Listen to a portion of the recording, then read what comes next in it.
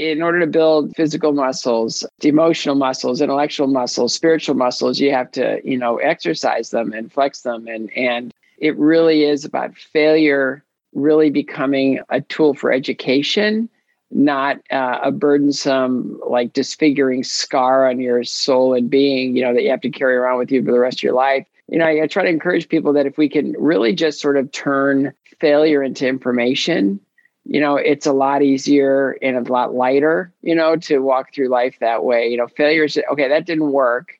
That ended badly. Let's figure out a way to do it better next time. And then just allow the other one to be kind of, delete and discard. And I learned from that. I can move on from that. And I guess a great example of that was when my youngest son started playing hockey, and he was playing in the house league, and he could skate okay, but he didn't know what he was doing out there, So they got spanked really bad one day. I think it was like 10-1 or something like that. It was really, it's house league, so it's not really high levels of anything. And he got in the car, and he was really little, and he was really upset. He was like, I hated that. That was awful. I just, it was so embarrassing. And I go, okay, let's break it down.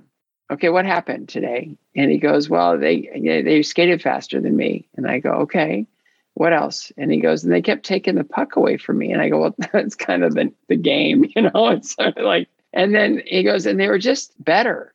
And I go, wow. So what did you learn today? And he goes, well, I learned that I've got to skate faster, and I've got to handle the puck better. And I just got to figure out a way to win. And I go, that's awesome. I go, can I ask you a question? And I go, let's say you won today. And he goes, yeah. And I go, what would you have learned? And he thought about it for a second. He said, nothing. I go, exactly. So these are learning opportunities. These are growing opportunities. I see it everywhere, and I'm guilty as well. My failures, I still carry a lot of them with me, but I don't carry them as scars and humiliations. I carry them as that's a learning opportunity. This was a fork in the road. This was important. I need to remember what that feels like, so that I when I step into the next, I don't fear that because I've already endured it, and I can step into the next without worrying about that horrible idea of failure.